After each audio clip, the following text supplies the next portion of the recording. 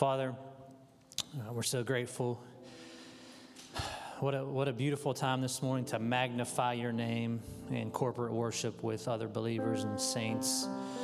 Such a privilege, Father, to do that. Not so around the world this morning, not so even in our own country this morning in some states. So we don't take this for granted. We love it. We cherish it. We want to do more of it. So we ask for your mercy, Father, your favor. Lord, would you stop this disease? Would you stop this virus? Lord, we trust you with it. Maybe you're drawing people closer to you through it. God, we want to be used by you in whatever way that is, even if that's through suffering. So we ask for your mercy and your grace. We ask for strength through these times. God, we ask for this morning that your Spirit would fall on this place. Use Richard this morning and his words that have come from you and your word this morning, that you would penetrate our hearts, change us this morning, sanctify us through your word. May Jesus Christ be high and lifted up. May people see him as beautiful this morning. May you heal spiritual blindness, spiritual deafness this morning through the power of your word. And may you be magnified. In Christ's name, amen. Amen. The most important question you'll ever ask in life is, how do you feel about God? Do you believe that he is good, or do you believe that God is not good? Obviously, if you arrive at the latter conclusion that God is not a good God, you can't love him. You can't love a God who is not good. One of the most popular praise choruses of all time, God is so good, God is so good.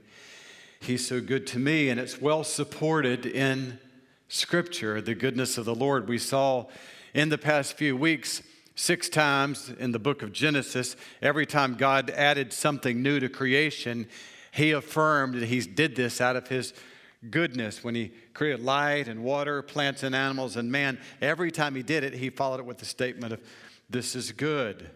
But that's chapter 1. 2 chapters later, we see that this display of goodness has now been damaged, and what is remaining is not good. Marriage is harmed. The earth is now causing pain. Death is a part of the world. Man has become violent, and sinful desires begin with everybody who is born. And this change from the greatness of God's goodness in chapter 1 to the catastrophic condition in chapter 3 is due to one act of rebellion. Genesis 2:9, in the middle of the garden were the tree of life and the tree of the knowledge of good and evil, and the Lord God commanded the man, you must not eat from the tree of the knowledge of good and evil, for when you eat of it, you will certainly die. And of course, we know they did eat of it, and God's promise, warning, you'll die, began to happen immediately, very much affirmed by a broad-ranging statement in the New Testament. Sin entered the world, Romans 5:12, through one man, and death through sin. In this way, death came to all people. We're astonished as we look at how fast COVID-19 spread from China to the countries of Europe, over to the West Coast, and all the way across the United States, and it just spread so rapidly. It did not spread nearly as rapidly as sin did. The moment Adam and Eve ate, death came to the entire planet. Earth began to die, man began to die. So when you look at the contrast between chapter 3, the catastrophe, and chapter 1, the expression of goodness, forces me to ask 2 questions. Number 1 is, why did God allow mankind to ruin the world? Why did God allow man to mess up everything? Or we could say it like this: why did God create a world where man was able to engage in self-destructive and societal destructive behaviors? Many people, when approaching this question, say that God could not be good if he created a world where a man's free will would bring injury to the world. But that's not true. The fact that evil exists does not point to God's badness. The fact of the existence of evil points to the fact that God is outrageously good. We defined the goodness of God several weeks ago as the generosity of God, the giving heart of God. And so we see with the presence of evil, God is so good and He's so loving and He's so giving that He even gave man the freedom, just gave it to him, to turn away from the Lord's goodness. Many people ask the question, if God is sovereign over all things, how is it that mankind, whom His will is for mankind to be holy, how is it that man is able to sin? In other words, how can God's sovereign will and man's human will coexist? And the answer is this: it is God's sovereign will that mankind be given the will to have the freedom of choice. That is, in God's sovereignty, He willed that man had the freedom to rebel against sovereignty. Hear that again. In God's sovereignty, He willed that man be given the freedom to rebel against His sovereignty. The book of James says, when tempted, no one should say, God is tempting me, for God cannot be tempted by evil, nor does He tempt anyone.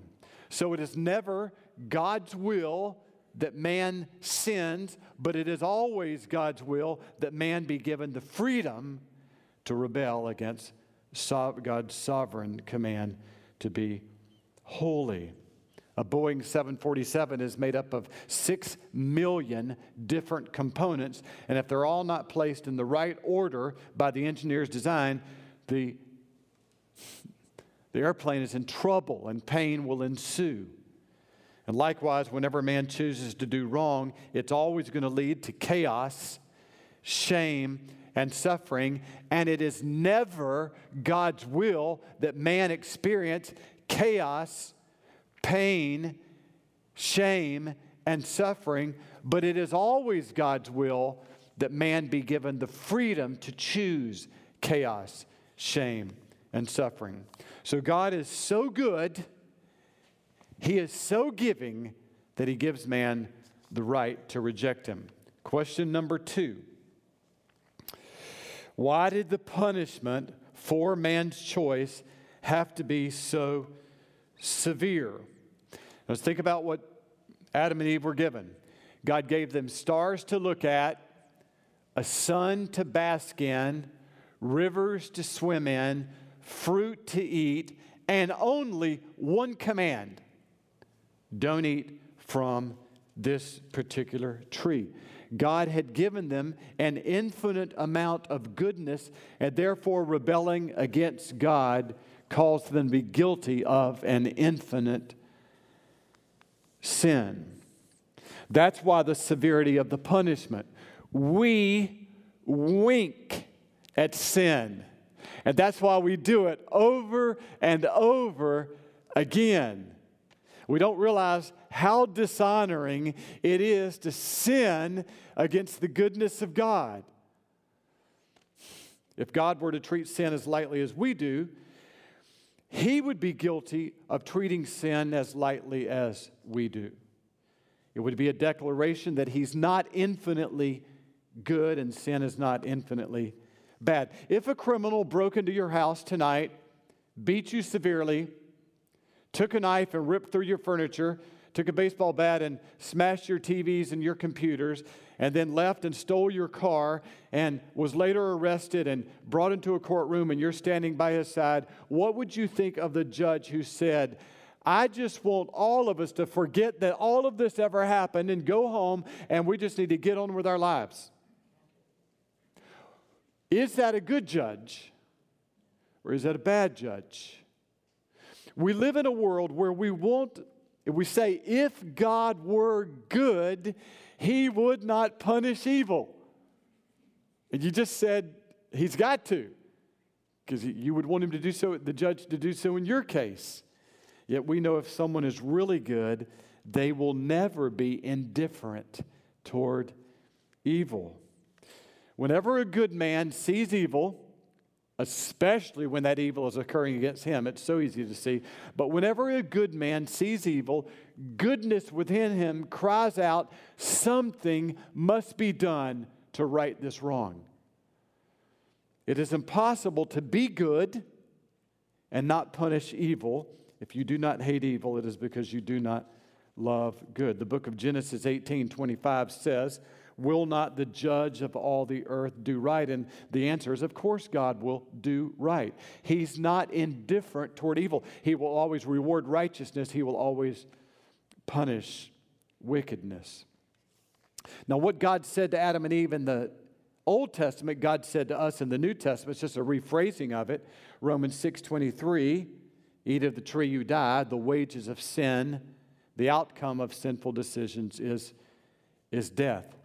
So God is so exceedingly good in inviting us to know Him. The punishment for rejecting the friendship of God is to be eternally separated from God. It is because God is good that the punishment is so severe. If God would have said that the consequences of sin are you don't get dessert for supper, then you would realize that God is not really that good and does not care much about evil. God's demand for justice is a good thing. Yet, His demand for justice would crush us if it were carried out in all of its wrath. So God, because He's exceedingly good, devised a plan where He could unleash His wrath against all evil and then protect the world from His wrath while maintaining His goodness as a judge. This is what completely blew the mind of the Apostle Paul in Romans 3:26.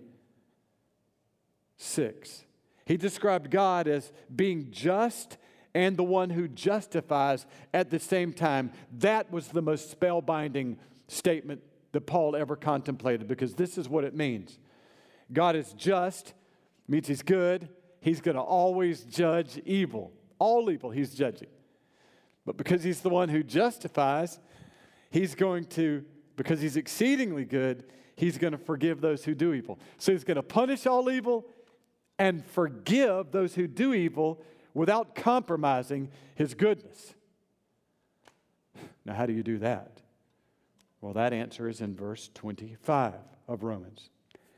God presented Christ as a sacrifice of atonement through the shedding of His blood.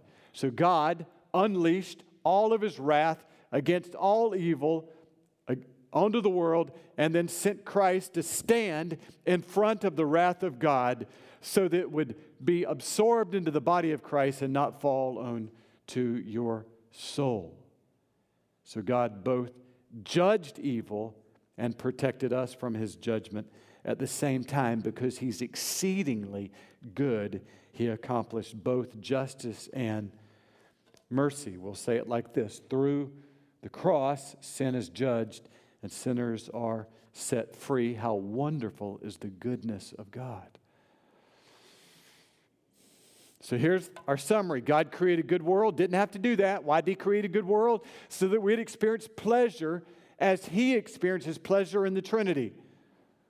So He created when He didn't have to create. Then we messed it up and He didn't have to fix it, but He fixed it by absorbing the penalty for our rebellion on Himself. God is exceedingly good. He restores us rather than rejecting us. Now listen, when I say God restores us, I mean He really restores us. Remember what happened in the Garden of Eden after Adam and Eve ate from the tree. They were no longer allowed to live in the garden because they couldn't eat from the tree of life, or they would remain separated from God forever. This is what the book of Genesis says. He, man, must not be allowed to reach out his hand and take also from the tree of life and eat and live forever. So he's in a separated state, full of shame, Can't eat from the tree of life or you're going to stay like this forever. So God in his goodness booted them out of the garden. So the Lord God banished him from the Garden of Eden, and he placed on the east side of the garden a flaming sword flashing back and forth to guard the way to the tree of life. But now, because Christ died, the Garden of Eden is back open for us. That's the goodness of God. Look how the book of Revelation ends. Then the angel showed me the river of the water of life, as clear as crystal, flowing from the throne of God and of the Lamb, down the middle of the great street of the city. God's throne, from the throne, beautiful, clear, crystal river, and look what we find by the river. On each side of the river stood the tree of life, and the leaves of the tree are for the healing of the nations. And in verse 14, blessed are those who wash their robes and have rights to eat from the tree of life from the Garden of Eden. How gloriously good is God to give us home again of unending pleasure. So as we conclude this 3-week study on the goodness of God, which is part of our bigger our series on the core beliefs, I want to close out the message today with 5 responses to the goodness of God. Only going to do 4 today. I'm planning to save 1 more to next week. But I see 5 ways to respond to the goodness of God. Number 1 is receive his goodness. God does not grow weary with our asking. We do not burden him with our burdens. In fact, the more we come to him with request, the more he is pleased that we have come. This is the way Jesus said it in Matthew 7. If then, though you are evil, know how to give good gifts to your children, how much more will your Father in heaven give good gifts to those who ask? Obviously, you can see this argument is from the lesser to the greater. What I mean by that, I hate to have to do this again, but best way for me to understand it, if I, holding my grandson, I am evil, have all sorts of evil things in my head, greed, worry, lust, anger, name it, there. And yet every compulsion in my body is to be good to this little child. How do I do that? I'm evil and I want to be good to one who is a child. And so God says, how much more does God than me, who is not evil, want to be good to me? Then Jesus says the same promise in Luke, but he rephrases it in one way and puts an interesting phrase at the end to show us the highest expression of something you could ask from God.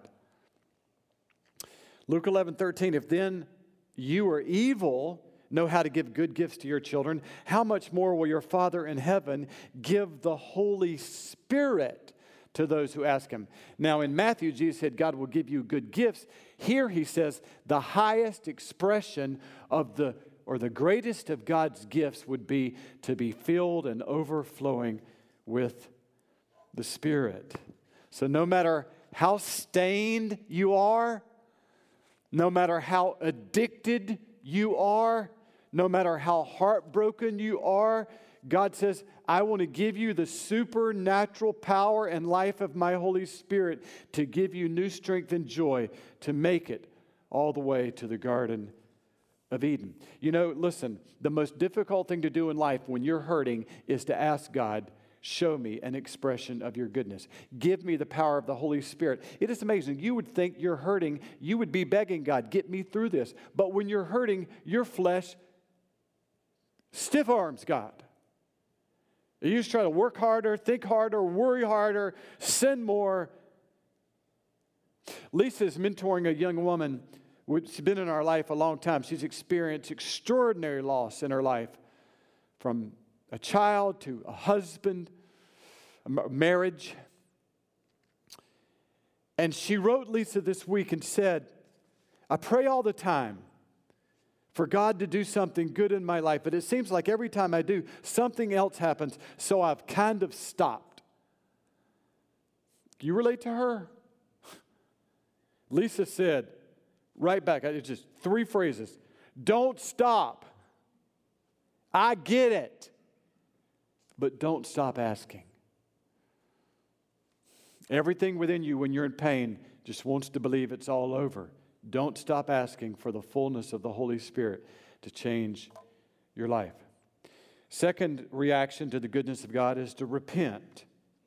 If you're looking for a good definition of sin, I would describe it as this. Sin is forgetting the goodness of God.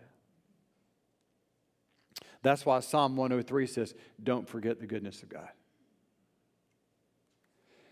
Psalm 103, praise the Lord, my soul, and forget not all of His goodness.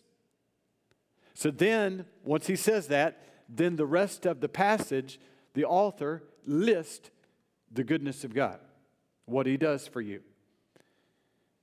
He forgives all your sins. Not some of them, but the ones that you did last week, they've been stuck in your life for a long time, and you may likely do them again this week. He even forgives those sins included in all your sins. How good is God? He heals all your diseases.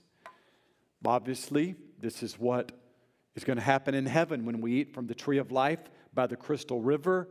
It says there's healing for the nation, so all diseases will be healed. But can we not stop and just pause in the 21st century that God so often intervenes through the gift of technology to heal diseases now? Friday morning, Lisa and I get a call from her father. Lisa's mother had a stroke in the bed, couldn't speak, right side not moving. They called the ambulance, get her to the Medical College of Georgia. Brain surgeon sticks something in her brain, removes the clot. Lisa walks in 4 hours later, and her mother says, "What are you doing here?" So there are many times where God does heal our diseases with the gifts of the 21st century, and ultimately He'll heal them all for every believer.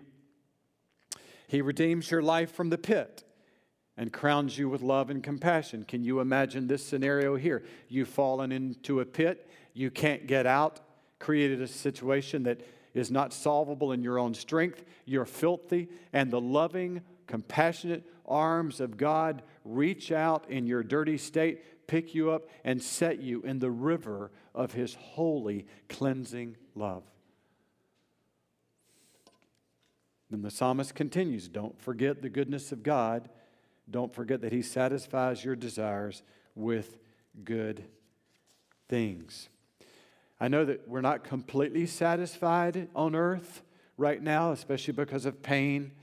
But can you not look back on your life of all of your satisfying experiences? It may be the Cheetos that you ate last night, the coffee you drank this morning, the hug you received from a family member. How many things God gives to satisfy you, and again, ultimately giving heaven for complete and perfect satisfaction. So sin forgets all of that. That's what sin is. It's forgetting the goodness of God, or forsaking, turning from the goodness of God. Or maybe a broader definition of sin would be sin is using God's good gifts for evil purposes. I would be like me having a healthy body, using it for immorality. Me having a good job and spending the money on drugs. Or me having a tongue and the good gift of language acquisition and using it to spread lies. Sin is using the good gifts of God for evil purposes. Third, but how about this? Even though we use for evil purposes, look at God. He would rather forgive us than judge us. So God, in His kindness or His goodness, even then, in the middle of our sin, provokes us to repentance. Third reaction to the goodness of God. Think about it. Contemplate the goodness of God. The Bible says, those who look to Him are radiant. Taste and see that the Lord is good. Psalm 34. Even during times of prosperity, people don't stop and marvel at the goodness of God. Your joy depends on your marveling at the goodness of God, recognizing, thanking God for His goodness. That's when you become a radiant person. And this is more important than ever to gaze upon the goodness of God. Read your Bible. Have a devotion book. Play songs.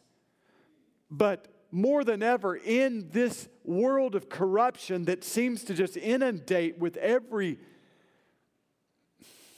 piece of information we get, you got to contemplate the goodness of God, or you'll become a sad, cynical person.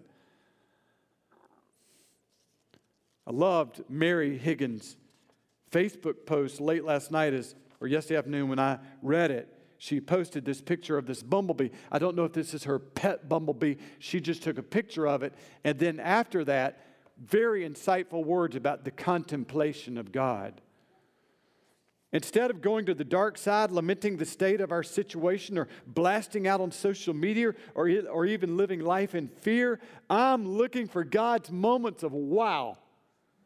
Singing off key to my favorite tunes, breathing fresh air, and thanking God for all I have. Today is a good day.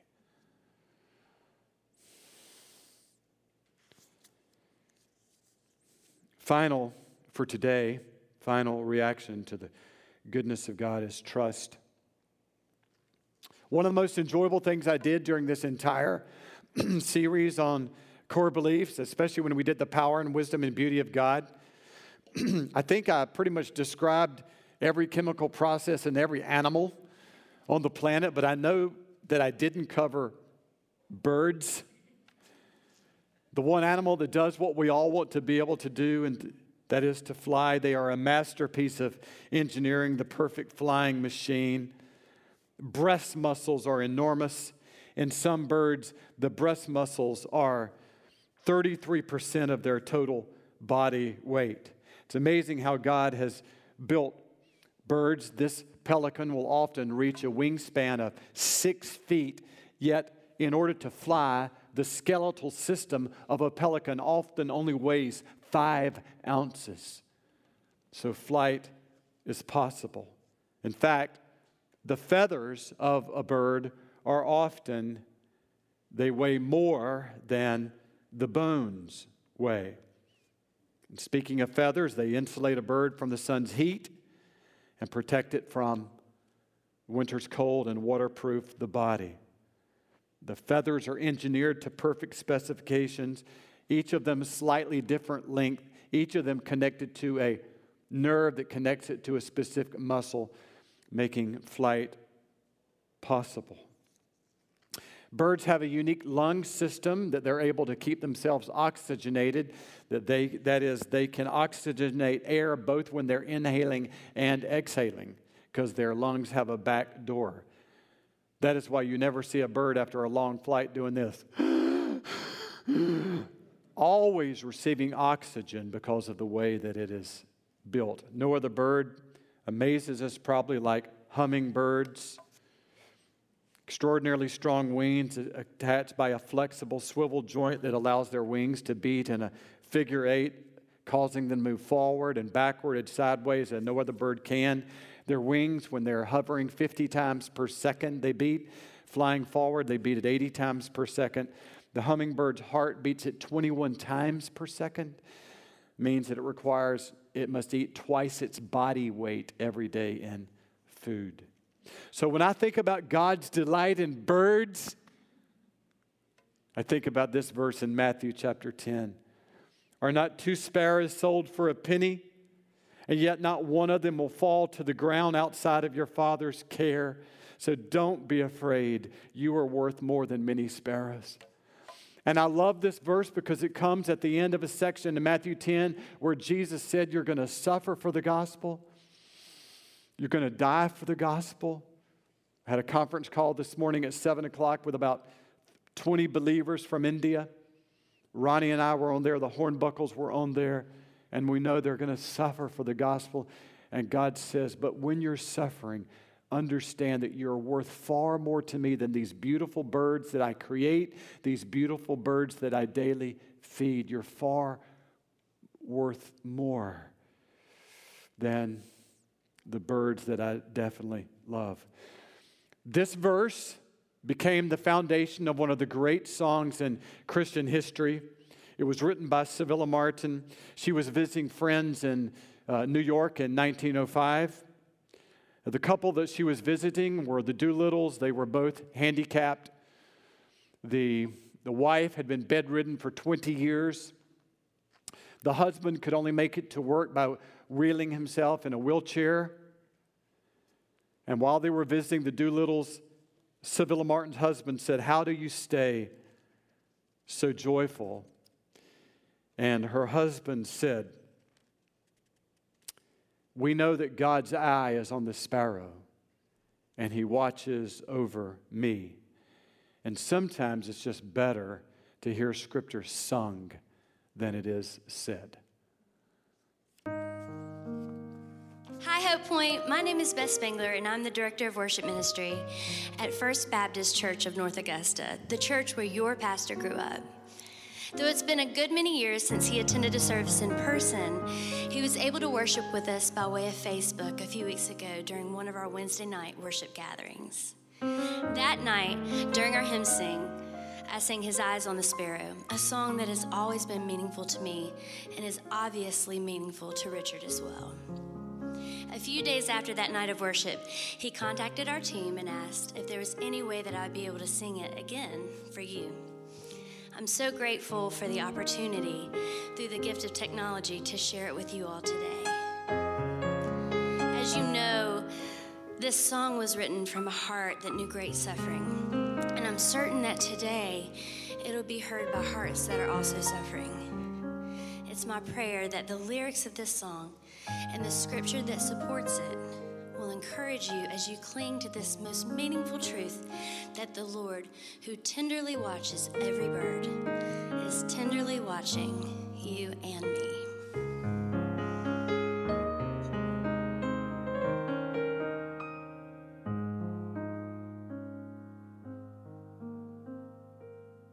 Why should I feel discouraged?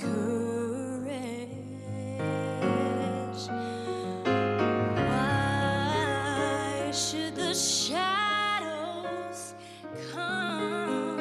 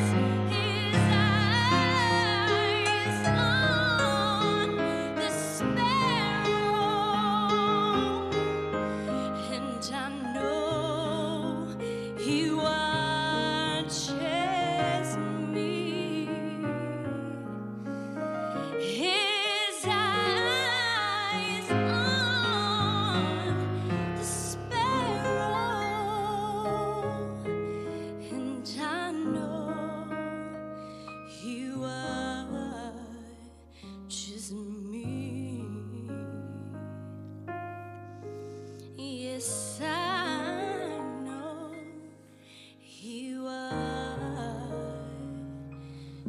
me.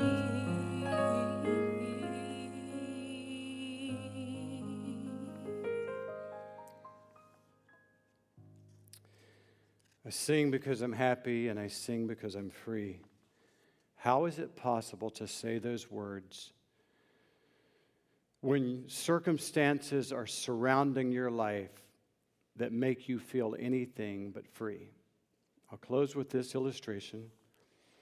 Kayla Mueller, humanitarian worker, at age 24 was serving the Lord in Syria or in Turkey when one of her team members said, "Would you come with me to Syria to work in a hospital?" As they crossed the border from Turkey to Syria, ISIS captured their car, kidnapped Kayla, kept her imprisoned, tortured, 18 months. She would die there. 8 months into her captivity, she smuggled a letter out to her parents. And she told them, "I'm grateful more than ever for God's place in my life. ISIS cannot control me because I belong to God." And this is the phrase I want to leave you with. She said, "I am tenderly cradled in free fall. I have learned that even in prison, I can be free." Let's pray.